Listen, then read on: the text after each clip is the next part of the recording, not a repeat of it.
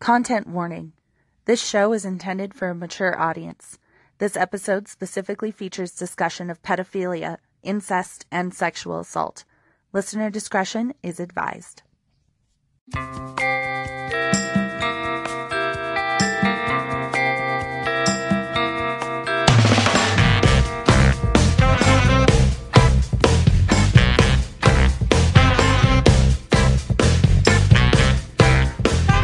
Hi there, and welcome to Working Out the Kinks, the show where we take a feminist, LGBTQIA+ inclusive, kink-positive look at sex and sexuality. I am your host, Jessie Hitch.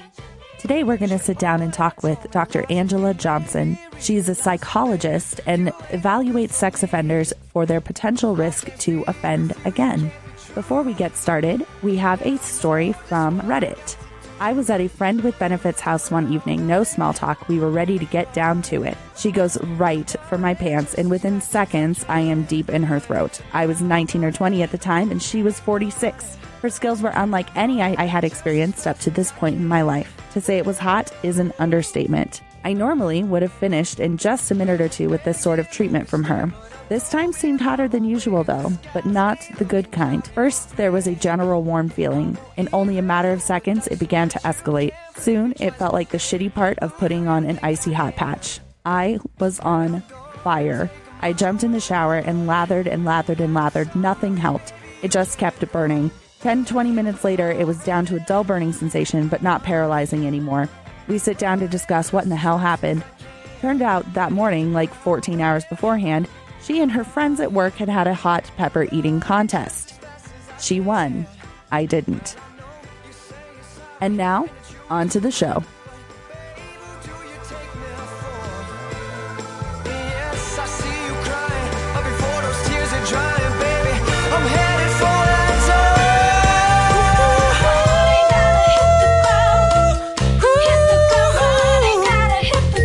Okay. Gonna hit the ground running. Baby, I'm running, baby, I'm running, running. Oh, no worries. No, you're good. Okay. Cool beans. Well, hi. Hello again. Hi. Okay, so, I mean, you've heard a little bit about the show. Has Charles told you kind of what we're doing here, how we're rolling?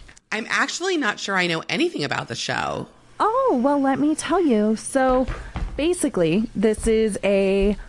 it's called Working Out the Kinks. It is a feminist, LGBTQIA+ inclusive, kink-positive look at sex and sexuality.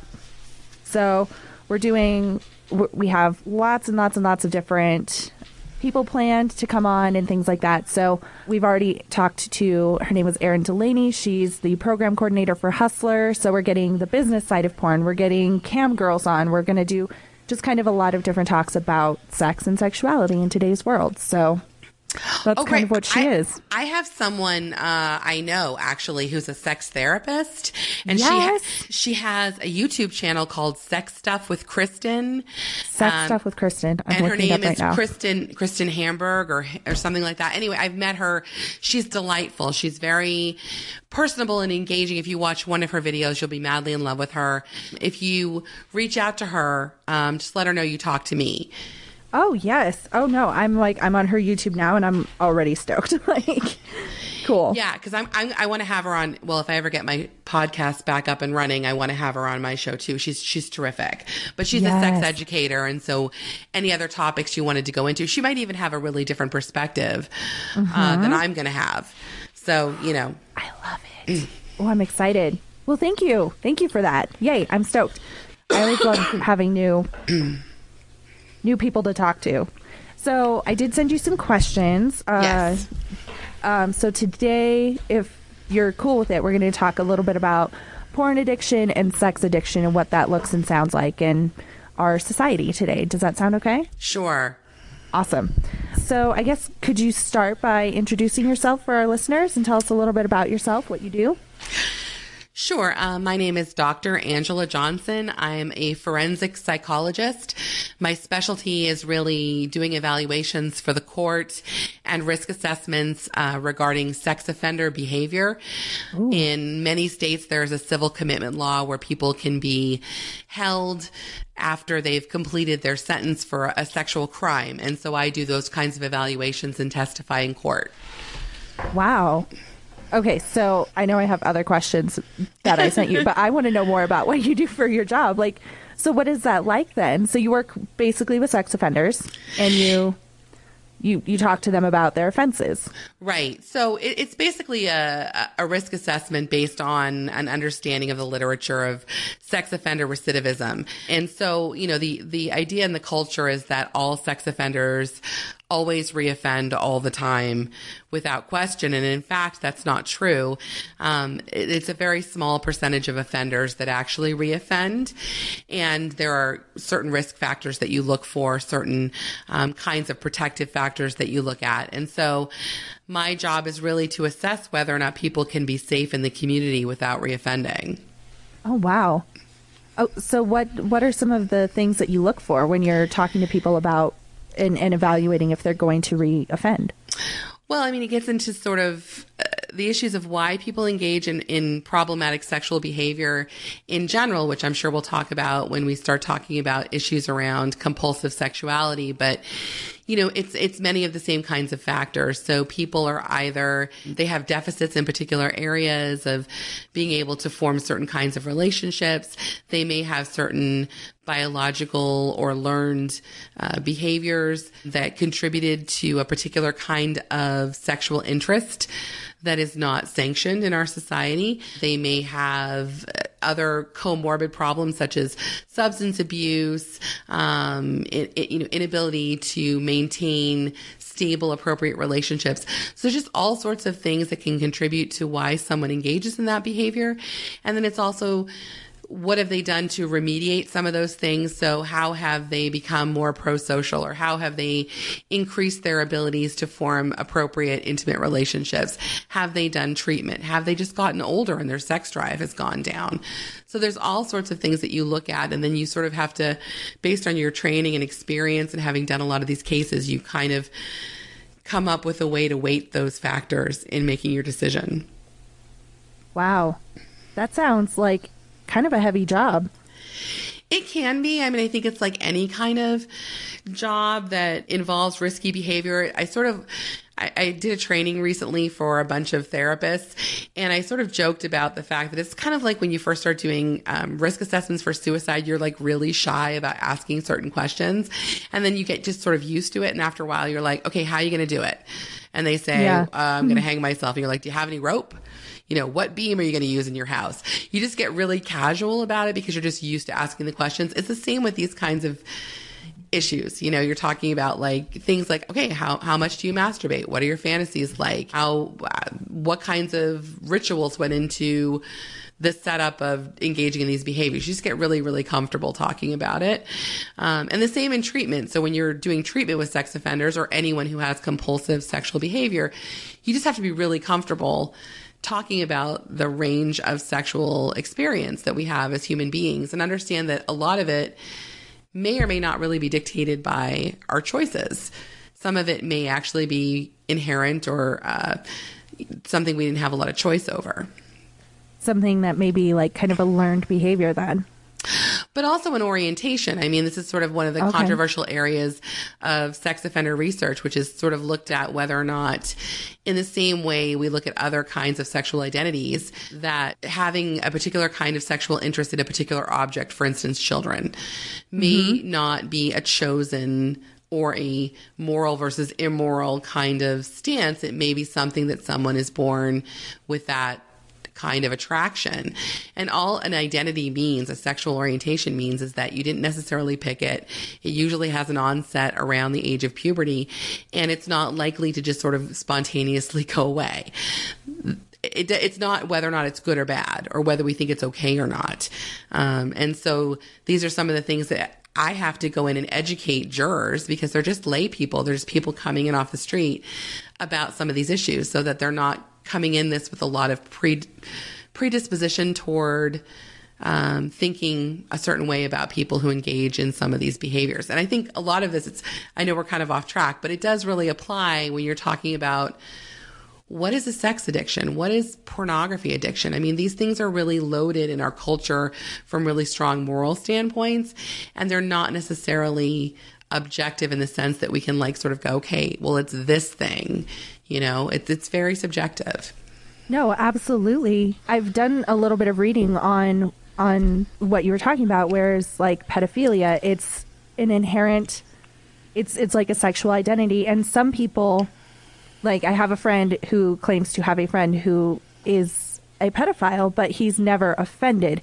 He's just attracted to children, and he says he will never offend, but he knows that is what he's sexually attracted to. So it's interesting that you go into that, because our first instinct is to just be like, no, it's wrong, it's disgusting, which absolutely like can't be doing that. But also, you know, if it's something that they can't choose and they have no choice over, you know, what are we really looking at there? You know, it brings up this whole new set of problems and a whole new set of questions that need to be answered, I think, which is, I think, a really interesting conversation, probably a hard conversation to have, but yes, it's an interesting conversation, if nothing else. And if people are interested in that kind of, you know, thinking or looking in the research in that, Jesse Bering, who's, I think he's written for like the New York Times or New York Magazine. He's you know, just a writer, but he wrote a book a couple of years ago called Perv, the Sexual Deviant in Us All.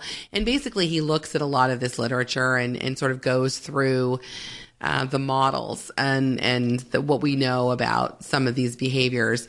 And it's very light. It's very approachable for people who aren't in the field. And it really does sort of cover the things that we don't always have a lot of choices about. Now, we always have choices about our behavior, but in terms of what we like or don't like, you know, sometimes those things are kind of beyond our control. And so it's a really interesting book. So I would recommend it. Well, definitely. No, I'm going to add that to my reading list, because I think it's important that we examine all of these issues. And in running a sex podcast, that's probably going to come up at some point. So, and also, as you know, I mean, behavior is not the same as orientation either, right? If you ask people what behaviors they've engaged in, there's a lot higher percentage of people who will admit to engaging in behaviors, for instance, people who identify as heterosexual, but who admit to have engaged in behaviors with someone of the same sex.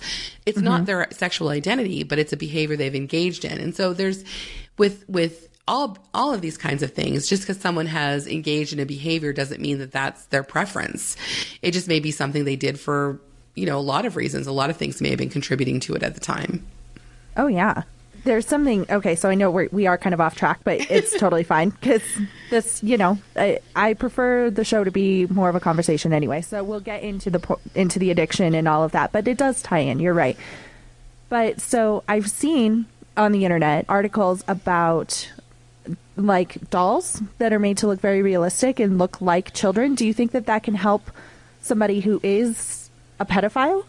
And help keep them from offending on a real person? Or do you think that is something where it's like a gateway and they can, like, where it'll escalate? Does that make sense? Yeah, no, there's been a really huge debate about that. Even some of the researchers that are very well known and well published in the field of offender recidivism have, you know, weighed in on these. And I think it's one of those things where it's hard to know. It's almost impossible to study, because you can't get funding. Right. So it's kind of like child pornography too. I mean, there are a lot of people who may have an attraction to children and may satisfy that through child pornography and never actually offend. In the same way, could those kinds of people then sort of meet this need through this vicarious method that doesn't hurt anybody per se? I mean, I think it's probably yes and no. There's probably some people for whom that would be enough, and there's other people for whom that would create a desire for something that was more authentic and lifelike. And unfortunately, as I said, I think the problem is that it's hard to get even the study done. I think they are trying to do it in some other places. I think I read about something that they were trying to do in like Germany or in some place in Europe. But it's something that would be worth considering if people can learn to manage their impulses and drive them in more socially appropriate ways. I mean, it's sort of like, the idea behind fetishes. I mean, fetishes don't necessarily hurt anyone, but they can. So it's like, if you have a fetish about women's underwear, it's fine. But if you're breaking into women's houses to steal it, that's not fine, right? No, right. It's not. So yeah. All of these things have contingencies. And I think we should be more open about exploring the ways in which we can meet people's needs as well as keep people safe. So I think it's a conversation definitely worth having, and research should definitely be done. Oh, yeah. Well, because if more research could be done and people did have more of an outlet, that was a safe and healthy thing for them to engage in, where it's not hurting anybody, then, maybe we would see less human trafficking and child sex trafficking and things like that, where people are getting hurt, or it could maybe cut down on that or something. But you're right. There's no way to know until we are able to have an open and honest communication about it. But so many people, they're just immediately, it's like, no, you cannot talk about this. There's nothing to talk about. Exactly. And it goes back to the ways that we think about sex, especially in this country, but in many cultures as well, where we have these sort of absolutist ideas about what is correct and what is not correct when it comes to sexuality, which again goes right in the conversation about, what is sex addiction? What is porn addiction? I mean, it depends on who you are. Yeah.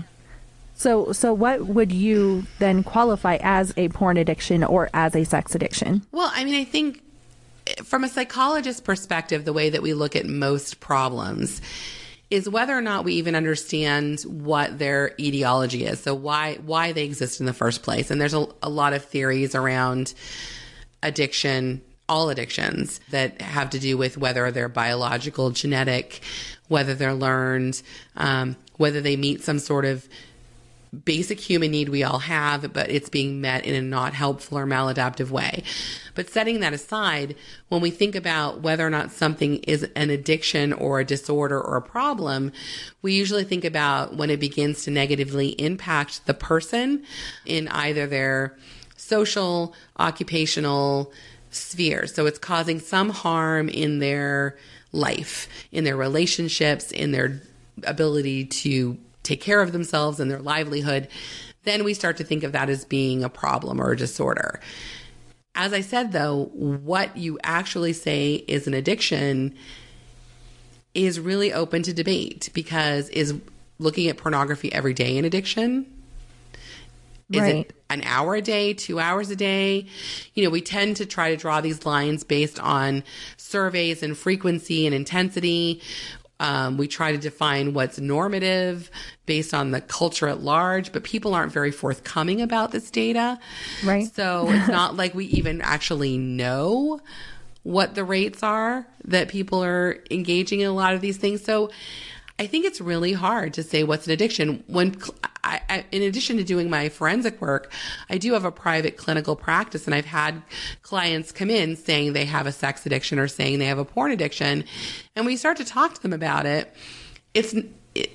There's a lot of variance in what they consider to be a problem, but the fallout of it or the effects that they're having are usually what dictate whether or not they consider it to be a problem. Do you know what I'm saying? Yeah, no, totally. So when it comes to, pornography, do you think that porn is it a positive thing in society? Is it a negative thing? Or is it just something that just is, and it's just kind of up to the person consuming the content and the effect that it has on that person? Does that make sense? Yeah. I mean, I think, again, this is like one of those things where it's yes and no. Right. I mean, even when you go back to, whether or not something is an addiction, with anything, right? So you're talking about things like food, alcohol, drugs, a lot of these models that are very disease oriented, they're very much based on the idea that we're sort of out of control and we have no power over something. And, so we either have to spend all of our time trying to manage it, but we're still always going to have this identity as an addict. I mean, that's a problem. And then it sort of distances ourselves from the culture that we live in, right? I mean, the addiction doesn't reside completely in a person, right? It's Right. like it's in a society that has certain attitudes about sexuality and what's okay and what's not okay. Pornography runs the gamut, right? I mean, there's pornography that is done in ways that are very demeaning to the participants, that are very harmful in their depictions of what is healthy sexual interaction, that include things like pain that is not consented to, Right. that includes objectifying. There's a lot of problems with pornography, but there's also a lot of people out there who are doing erotica or pornography that is trying to be feminist or trying to be inclusive, Right. and trying to show the breadth of sexual experience that's available to people. And in that sense, that could be a positive. Unfortunately today, because we have such a horrible system of educating our young people about sex, Yes. pornography becomes the default. Mm-hmm. And so I would say whether or not it's a problem depends a lot on what the person is partaking of, the variety that they're partaking of, and also their own individual factors that may be making things worse or better. You know, so someone who's, you know, got good attachments, good role models, there's, you know, not a lot of, you know, violence or trauma or issues, seeing even what we would argue to be like not super feminist, inclusive pornography may not have much of an effect.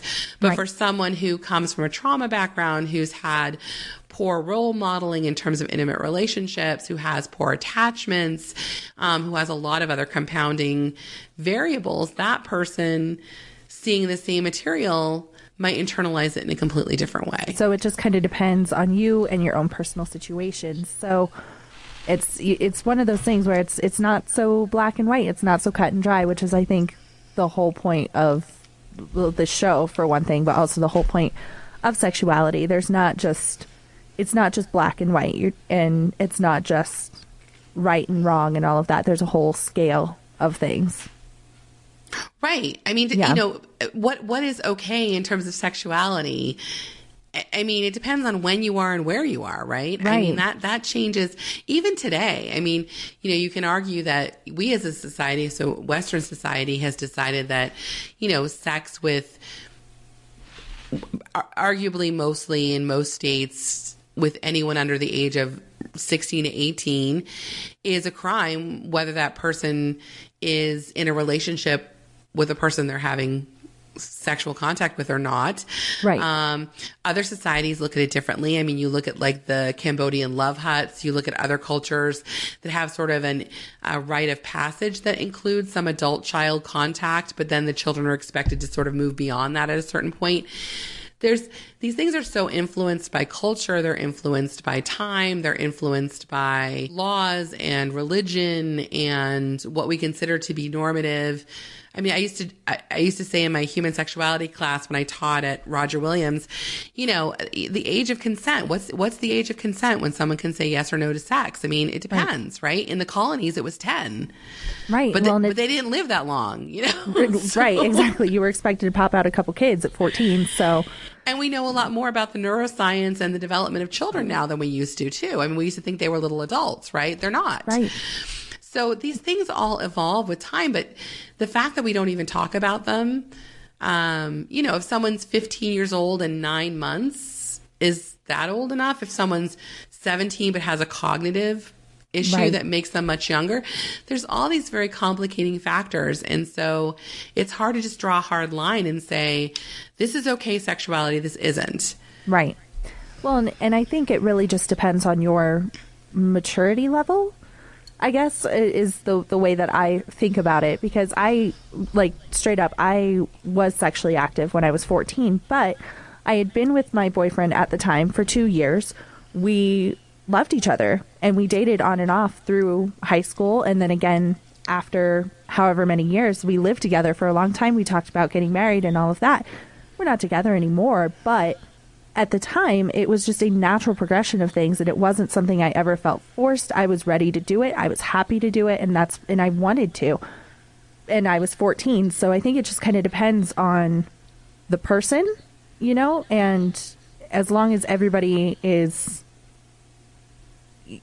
consensual, because he was the same age, so we were both young. We both had no idea what we were doing, but it was problematic in that we were young and not being super safe about things. But I don't know. I think it just kind of depends on the emotional maturity, which is definitely a lot harder to measure than physical maturity.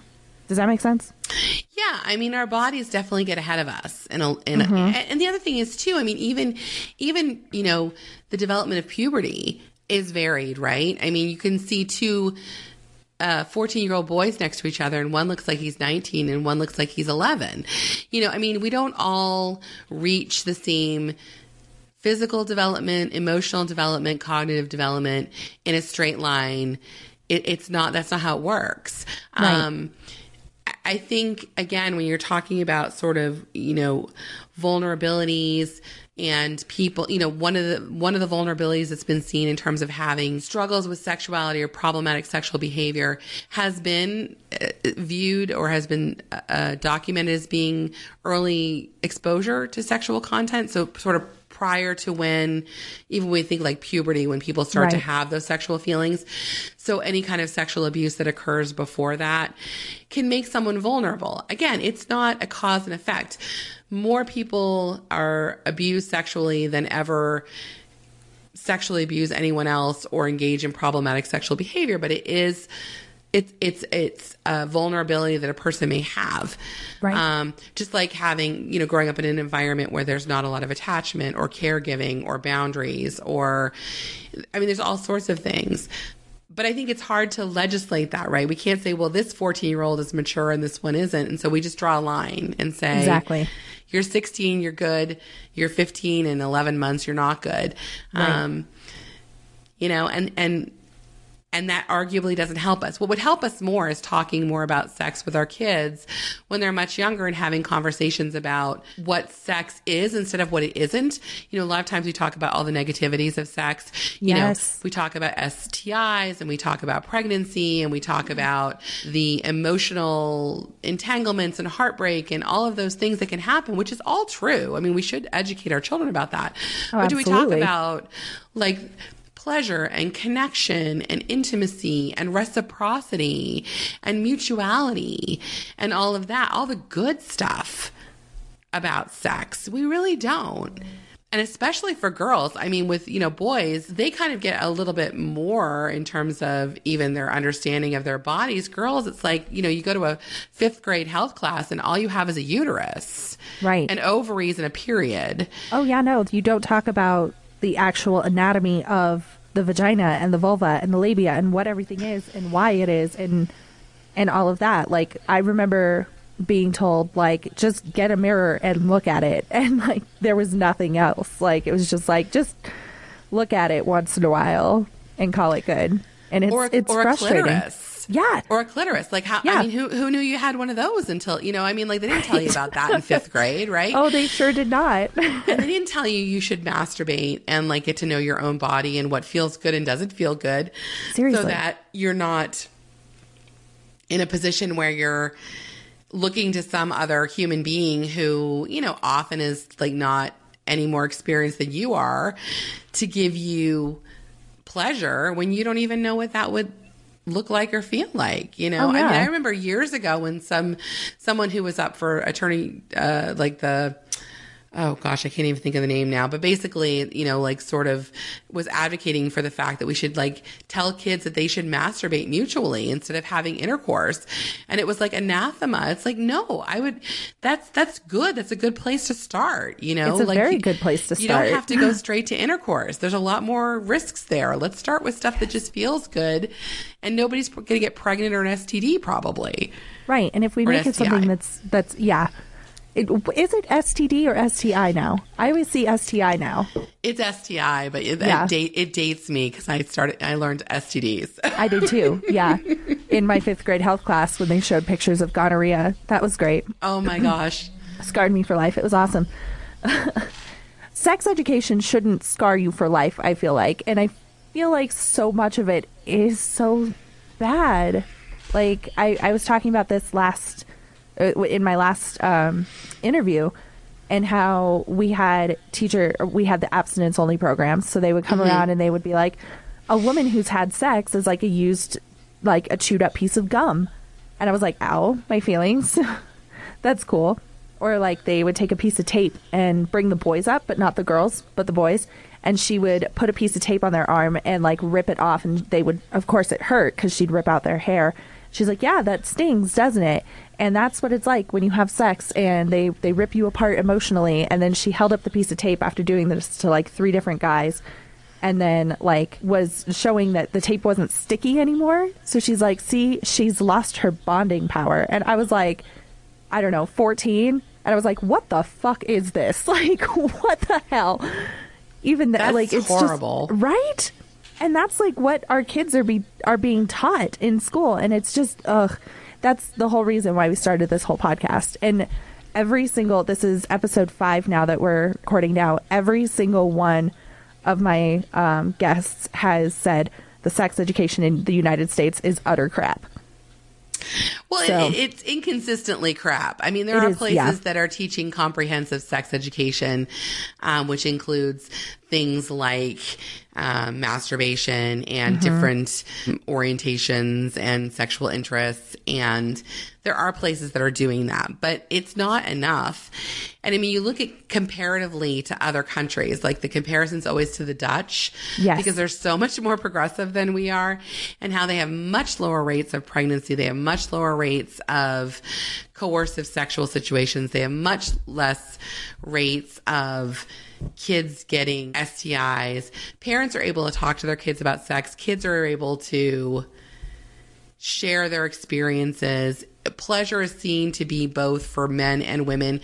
Sex is seen to be in the context of a relationship. I mean, there's so many more benefits to giving our kids all of the information and then letting them, I mean, don't we want our kids to have healthy sex lives? Like, to me, it's like we want them to like brush their teeth, and we want them to take care of their bodies. We want them to exercise, but we don't want to teach them about this like very huge and important part of being human, which is this bonding that takes place through physical intimacy. Exactly.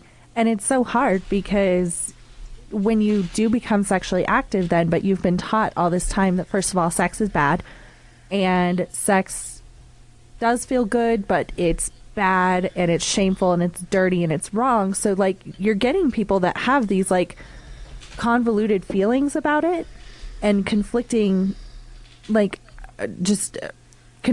feelings on what it is that they should feel about sex and what it can really be a great, intimate, awesome experience with another human being. And so do you think that kind of ties in then with some of the compulsive sex or how did you phrase it? Compulsive sex behavior. Well, I mean, compulsive sex behavior. There are a lot of people who will tell you that there's no such thing as sexual addiction because of the reasons that we said, like, where are you going to draw the line? Right. You know, I mean, what is your version of sexual addiction and my version might be completely different. But, anything that's compulsive that feels like the person doesn't have control or that it's harming their relationships in some way.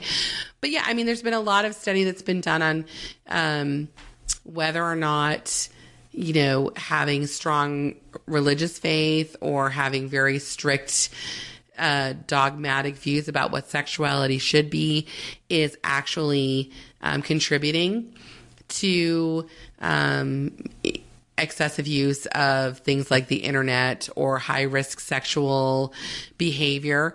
You know, and there's been inconsistent research depending on who does it. And again, people aren't honest about this stuff, especially, you know, it's so easy to hide the internet stuff. Right. You know, once you get into like you're hooking up with strangers in a bathroom at Denny's, like it gets riskier. But I mean, just sitting at home on your internet, you know, and especially now with all of, you know, most of it's free.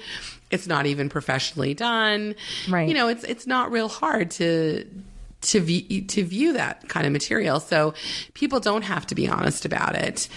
But I think it's one of those things where the more repressed people are about what's acceptable sexually, I think it can, for some people, put more pressure on them that they feel like they can't manage and they can't deal with.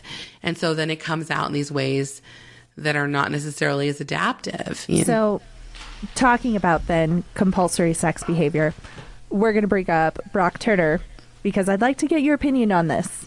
And what do you feel like alcohol and all of that? I mean, obviously it does kind of contribute to that, but do you feel like can he be rehabilitated? Was that just a mistake that he made, or is it more about the power? Like, can we delve into that a little bit? Can I get your opinion? Well, and I mean, again, this is one of those things like, so rape has been politically seen as it's about power, not about sex. That's sort of been the political, and that comes out of like feminist psychological theory from like the 70s. And there's really nothing that supports that is actually true. In my evaluations of evaluating lots and lots of rapists, I mean, it's about sex. Power may be part of it, and some of these men may be driven by the fact that they felt out of control in other areas of their lives. And when they wanted the sex part, they just were going to take it regardless. But I don't think you can separate a sexual act from sex. Right. Yeah, no. There's a lot of way to exert power over people. You can just like be an asshole to people too. I mean, that's one way to do it. But I think it's hard to identify one particular act, especially something that was so highly publicized in the media, and make any kind of generalization about it. I do think, though, going back to some of the issues around what we teach boys and girls about their ability to act in the world in a way that meets their needs versus not. Right. We teach boys they're allowed to take what they want. We teach boys that they are allowed, they're kind of entitled to the attention and good feelings they get from women. Right. I think you're also talking about an age group, someone who's in college who has not yet fully developed all of the frontal lobe executive function judgment planning piece that typically comes online later. So young adult offenders tend to, fall into this group of offenders that don't necessarily recidivate as they get older, because once those areas are more fully matured, and as I said, most offenders do not reoffend. I mean, 85% of sexual offenders do not reoffend. And that's a low estimate. Some of the estimates are as high as 90. But, somewhere between 85 and 90% of offenders who are first-time offenders will never commit another sex offense. So do I think Brock Turner is going to commit another sex offense? I don't know him. I didn't evaluate him. I have never talked to him. My guess would be no. I mean, I think it'd be really dumb if he did, because he would be... I think it's a confluence of, again, like this one person, but I think you have a confluence of issues that come together. Alcohol, youth, being stupid, being entitled. Maybe he really was convincing himself that, being unconscious was an okay state to be in. I don't know. You'd have to have a more thorough conversation with him. But I just think that this is a whole other area, but young people, and talking to them about sexuality and what is acceptable and not acceptable. I mean, it's hard. I have two boys, and I think, there have been situations, not this one, but, if two people are intoxicated, the boy and the girl are both intoxicated, right. And something takes place, it is often the boy who is going to be the one who's said to have been the one who was the aggressor, right, or who took advantage of the situation.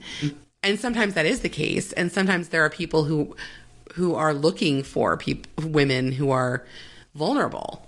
Right. But that's not always the case. And so again, it's like one of these things where it's really messy, and sexuality and the way we talk about it and the way we deal with it is so not clear that it's a wonder that most of us get through our adolescence, our early adulthood, our college years, and kind of come out the other side with any kind of healthy way to express that with another person. And a lot of us don't. I mean, how many women are in their 40s and have never had an orgasm with their partner? I mean, too many. So, right. So I guess I'm not really answering the question, but I think it's just like another one of those things where we just don't know. We don't know. And we're that not doing itself, a good job teaching it. We certainly are not doing a good job teaching it. But you did answer the question. Like it wasn't like a yes or no, but it is an answer regardless. So you're good. You're doing great. So what would you say, because we only have about 5 minutes left. So what would you say if you could, how can we start kind of cleaning up this whole messy, convoluted situation? What do you think is like the thing? How can we start that process? I think teaching comprehensive sexual education from a really young age, as it's appropriate for the development of the children involved, but going all the way up through high school, I think is imperative. I mean, one of the questions that you sent me that I thought was just so interesting, and I actually did some research into it, was whether or not pornography should be used in educating our kids. And so I did a little bit of research into that. And I mean, it's an interesting proposition because we want people to be good consumers. And so you kind of have to show them what's out there. I mean, it's like we wouldn't buy our kids video games and not have any idea what's in them. I mean, we shouldn't do that. Like, why are we letting them venture out into the world of, internet porn and not having any conversation about what's out there? Right. And there are actually good examples of pornography that, would be more healthy to view. And it's a little more like educational as opposed to just, Right. Yeah. That's just objectified, and this idea that like, because we know they're going to see it. Like that's not a question. It's going to happen. Yeah. So how are we going to have the conversation with them about it? I think, talking about the full spectrum of sexual behavior, about not just it's about making babies when you're married, it's about pleasure, and it's about intimacy and reciprocity and mutuality and affection and love and all those complicated things. That's part of it too. And then I think all of us have to like be more open to the idea that, not everything that we were taught is always accurate, that, we should be able to take in new information and learn from it and change our opinions. It's so funny to me. We look at the age of marriage in this country, it's going up and up and up. Do we really think all of our kids are going to be virgins till they're 30? Oh my God. And in fact, it's naive to think that way. There's data that suggests that actually that, while early onset of sexual activity may be a risk factor for a lot of issues for kids, late onset is actually a problem as well, because it can lead to issues of sexual dysfunction or low self-esteem or a lack of confidence in someone's ability to be able to perform sexually. Like there's problems on both ends. Right. So being a 40-year-old virgin is not necessarily the greatest thing in the world, But we don't talk about that. We don't really engage in that conversation. And I think we could learn from the Dutch. Like in Dutch families, children are taught about this. It's an open conversation in schools and in homes. And when they are old enough, which is usually around 16, 17, they're in a committed relationship, parents allow their kids to bring their partners home. Yeah. Which I think I don't have a problem with that. Like it's something, I mean, yeah, it's uncomfortable to think about my daughter, bringing home a guy, but that's my discomfort. I don't think that I need to be like pushing that onto her. As long as she's in a place where she's, emotionally and like mature and emotionally ready, like I think that there's nothing wrong with that. I mean, it feels weird to say that out loud, but, you know, let's be real. We're being honest right now. I mean, she's 2, so I have some time to get used to the idea, but... Yeah, I'm totally okay with it. It's funny. I told my husband, I'm like, hey, if they're both 16 and they're in a relationship and everything's copacetic, you know what? Go for it. And my husband's like, oh my God, that's what college is for. You're supposed to go away to college. And I'm like, no, you're not actually. I mean, what is less likely going to lead to situations of coercion and abuse and all that stuff? Being in the safest place you've ever been, your home. Yes. And when you not fumbling around at some frat party or in a car or when everybody's drunk and you're not sure and it can be very intimidating, but that's not the way to do it, I don't think. Yeah, there's a book, Not Under My Roof, which was written by Amy something, Chalet, I think, Shalit. She's a professor out of University of Massachusetts, and she sort of documents the differences between the way Dutch families talk about sex and engage in sex with their teenagers and Americans. And it's stark.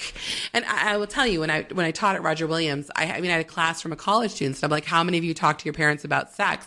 And like, none of the hands go up. And I'm like, what is wrong? Like, your kids, you know, you're arguably like these are the privileged kids, right? They're going to school where it's $50,000 a year and their parents aren't talking to them about sex. So now imagine being in a household where there's drug abuse and, you know, like broken relationships with the parents, and there isn't a lot of supervision, and they're in a community where there's a lot of other stuff going on. I mean, imagine all that. How much harder is it to navigate this stuff? Right. And it's already so... I mean, I guess if we start the conversations younger, then it's not so hard to navigate, but it is. It's always something that's like, I mean, I'm a grown person and trying to navigate sex even now. Like, it's difficult because you want to be open and honest about it, but like, there's still all these really deep-seated misconceptions and judgments and things that are there. It's really hard as a grown-up. Like, I don't know how people try to do this when they're just getting into college. Like, ugh. Exactly. And you add the complications of alcohol and everything else on top of it and forget about it. And just to expect them to be like, oh, you're married now you can do this and go have fun, when like their entire identities were based around being virgins and things like that. Like, that in itself is problematic as well, because now what do they do? You know, like, they have no reference. I don't know. It's a lot.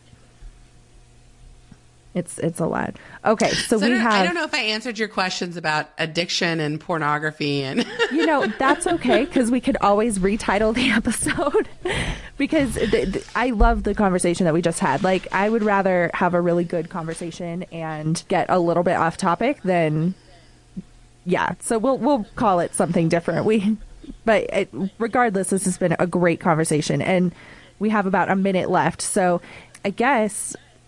I mean, thank you for taking your time tonight to talk to me and to get everything all set up on your end. I know that was kind of a thing really fast, but thank you. Oh, and sure. It's been a really enlightening conversation, because you mentioned something about power, about it being about power, not about sex. And that's always what I was taught. So you have taught me something new tonight, Dr. Angela. So thank you. Yeah.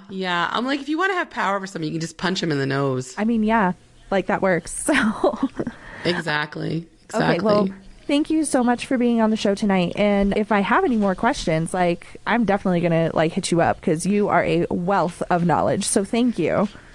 Well, thank you very much. And I like I said, I would definitely hit up Kristen, because she's amazing. And I'll look forward to listening to is the show out yet? Have you launched it already? No, we release on the 7th, on March 7th is going to be our first show. We're going to release on Wednesdays because it's hump day. Haha.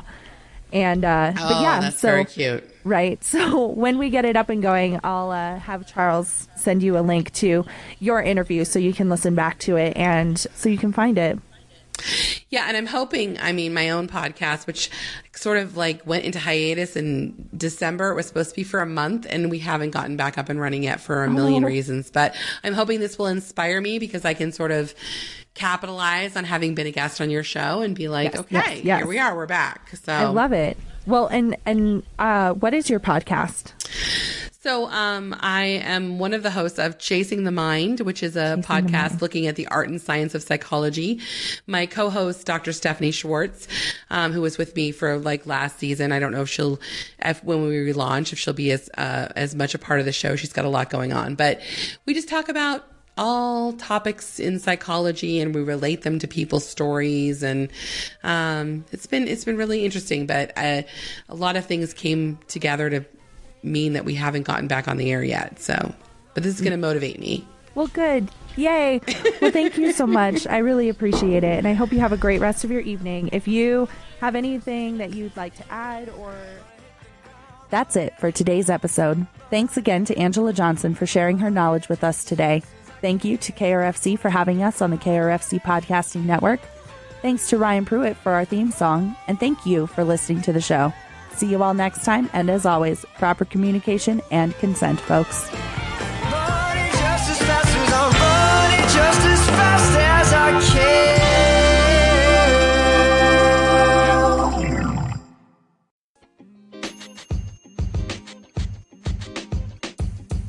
The podcast you just heard was recorded with Anchor. If you want to make your own, download the Android or iOS app completely free from anchor.fm/podcast. That's anchor.fm/podcast.